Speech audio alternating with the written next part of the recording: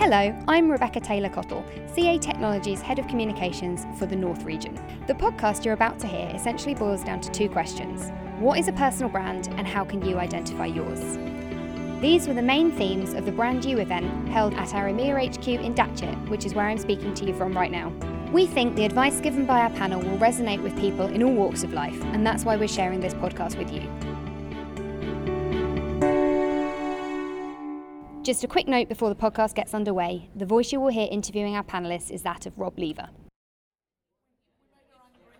So, without further ado, I'd like to invite our panellists to the stage. These are women from across the business with a strong sense of their own personal brand who've agreed to share their stories with us today. So if I could introduce Sarah Atkinson, VP Communications. So personal brand, interesting one. I don't think you kind of wake up one day and you've got a personal brand. I'm Sarah Atkinson and I head up communications in EMEA. Can it make a real difference, do you think, to people's careers if they are able early on to identify exactly what their brand is?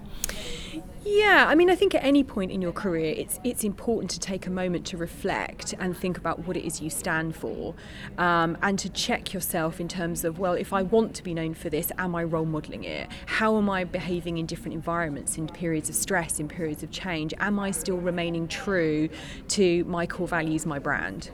And it's something, I guess, that evolves over one's career as well? I think it can do. I think a lot of it comes with self-awareness and maturity and really knowing who you are and what's important to you. Do you think some people might find it difficult to kind of pinpoint what makes them, what their brand is, if only because of modesty and things like that? People don't necessarily like to put themselves out there and say what they're good at. I think that's an excellent point, and I think that can be very true at times of women who don't necessarily feel particularly comfortable talking about their successes or their achievements, and that's something which I think we need to overcome. It's not about bragging, it's about sharing what difference you're making to your team or the business or a customer problem or whatever. So I think we shouldn't be afraid to talk a little bit more about our successes. My name is Patricia Boffin. I'm the Support Delivery Manager for API Management. I actually asked my daughters, I said, what do you think? What does Mummy do? What do you like about Mummy? Oh, Mum, you're really strict. And you know what, Mum? I think you're really strict with the people you work with. I said, really? Okay, but you can talk to me, can't you? Oh, yeah, we can talk to you about anything.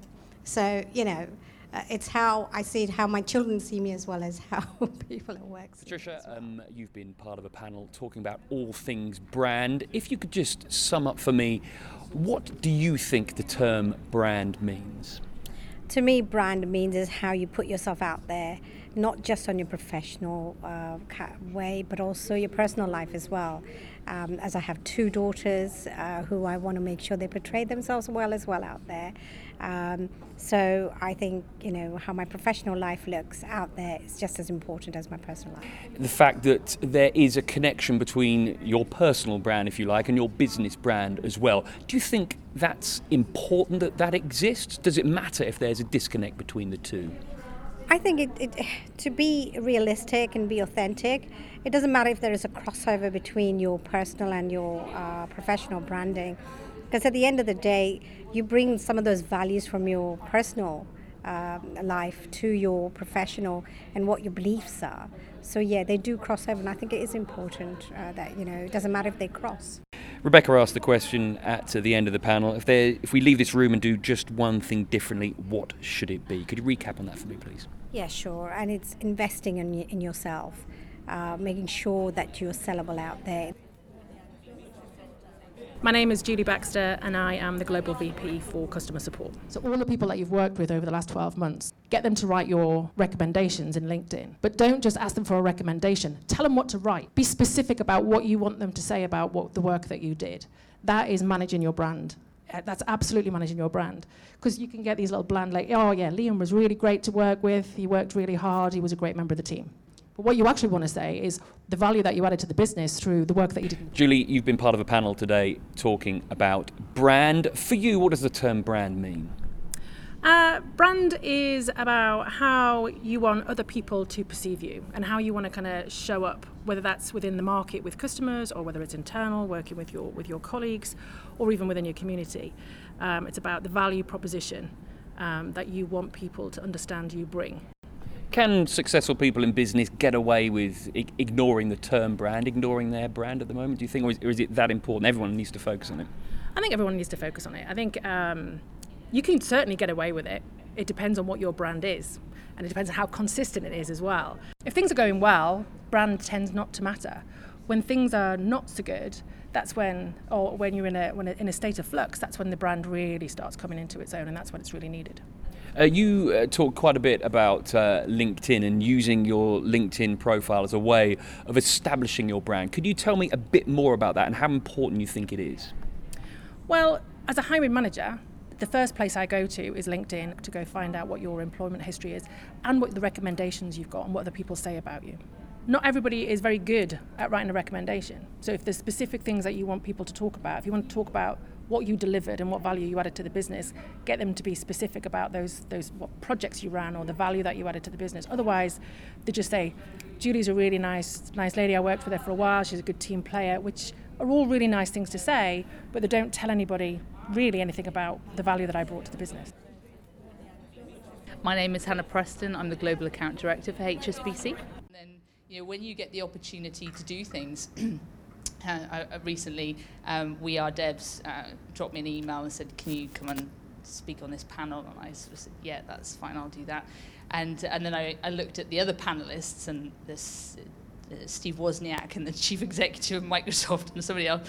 And trick is to say yes before you freak out, and then freak out later, and then give yourself a bit of time to work out what it is you're going to do. Hannah, you've just been here talking all about things brand. You made some really, really interesting points. The first one is blog writing, in actual fact. How important do you think something like that is to establishing a brand? It's something you do. I think it's really important as a starting point, if nothing else. At the end of the day, my job is not writing blogs, but I like to do blogging, and the reason why I like to do that is because it helps me to think through what it is I want to say, what is it that I care about, and what message do I want to put out there, what's the impact that I want to make. Now, I'm sure your blogs have millions and millions of readers, but if you do a blog and there are hardly any readers, does that matter? You're still achieving something. There's still a brand element to that, isn't it? Sometimes what you do is niche, so when I used to write for payment security, I wasn't expecting more than about 5,000 people to be interested in that. But for me, it was about building my own credibility, about finding my own voice, understanding what I cared about, and then, trying it out, seeing if I could write, see if I could learn, see if I could evolve. Something else you said during the panel was essentially don't let people put you off who you think you are. Why is that important? How does that apply to one's brand in business? It's really exhausting to try and be anything that is not core to you, I strongly believe. I think I realised this a long time ago, is that the closer you can be in terms of who you are in work, who you are at home, and who you are in your head, life is just easier. I hope you enjoyed listening to this, and if you did, remember to rate and review the podcast and share as much as possible. If you want to know more about the work we do, take a look at our website, ca.com. For now though, it's goodbye.